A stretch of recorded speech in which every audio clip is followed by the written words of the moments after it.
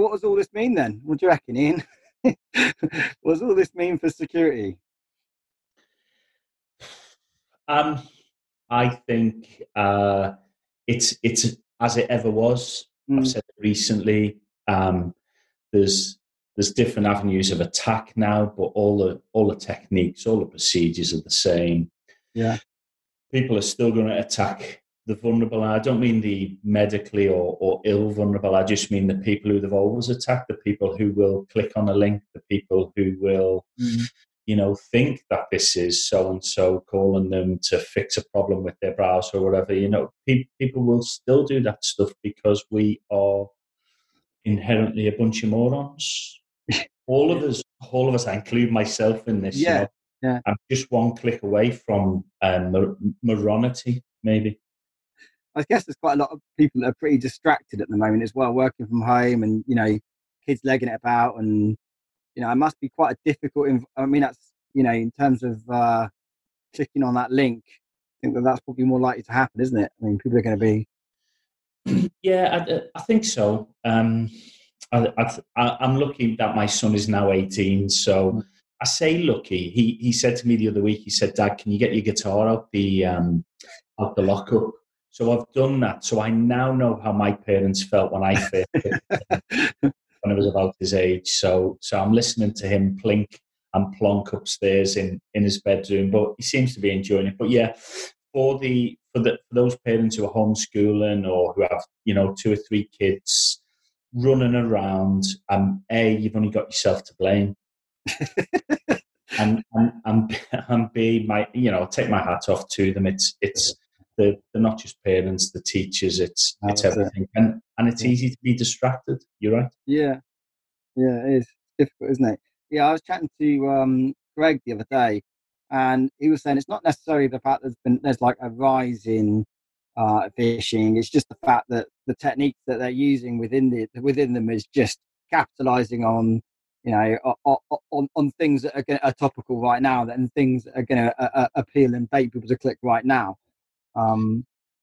Yeah, and I think I'd never want to go on video or on record agreeing with Greg, but I think I have to at this point.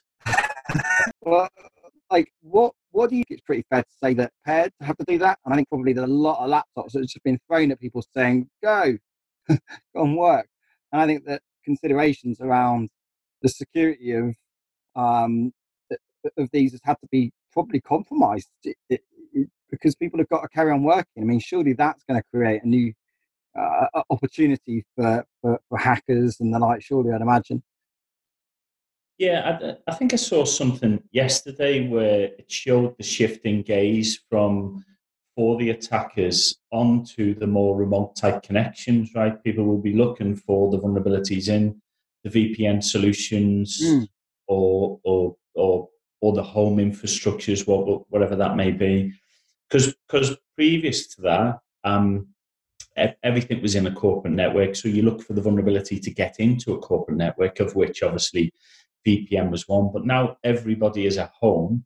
And now the chance for everybody being on the VPN at once, overloading it, maybe causing issues, again, may take the gaze away from people having it patched and up to date, or people inadvertently opening or leaving open the ports, like RDP 3389 or whatever, and not really doing anything about it. This is where people will get caught up in it. I've recently joined the COVID-19 volunteers on LinkedIn, run by Lisa Forte, Radislav Nat, and Dan Card as well. And a lot of what we see in trying to help healthcare providers and trusts is actually those type of things that might come back to bite them on the bum. And it's generally always the case. If you're going to dissect any kind of breach or any kind of an attack, they may move about when they're in your network from a sophisticated nature, or you may not be able to see them, but how they get in is still that stuff, is still the link clicking, it's still the vulnerabilities, it's still the open ports, it's still all of that stuff. We make it really, really easy for them, we as a human race. Yeah. So I rang up my bank today, and the whole message was, thank you for bearing with us during this time. All of our call center workers are working from home at the moment. You might hear kids and dogs in the background. I was thinking, I wonder how secure their home. I wonder how they're connecting in. I wonder, are they using their standard home routers, their standard home broadband connectivity to try and do this? I'm thinking, I mean, I wonder whether that'll be a new wave of attacks. I wonder if there'll be new ways that people think of capitalizing on this situation as well. I mean, I don't know. Well, I mean, there is the rise in spam. There is the rise in those type of outreach messages. Mm, We're seeing a rise in smishing as well from the SMS type phishing where people are sending alerts. yeah, So, of course, yeah, that's where attackers are going to go. Where most people are yeah. more than likely to fall prey for that. Most vulnerable. Yeah, Yeah, yeah. yeah, yeah.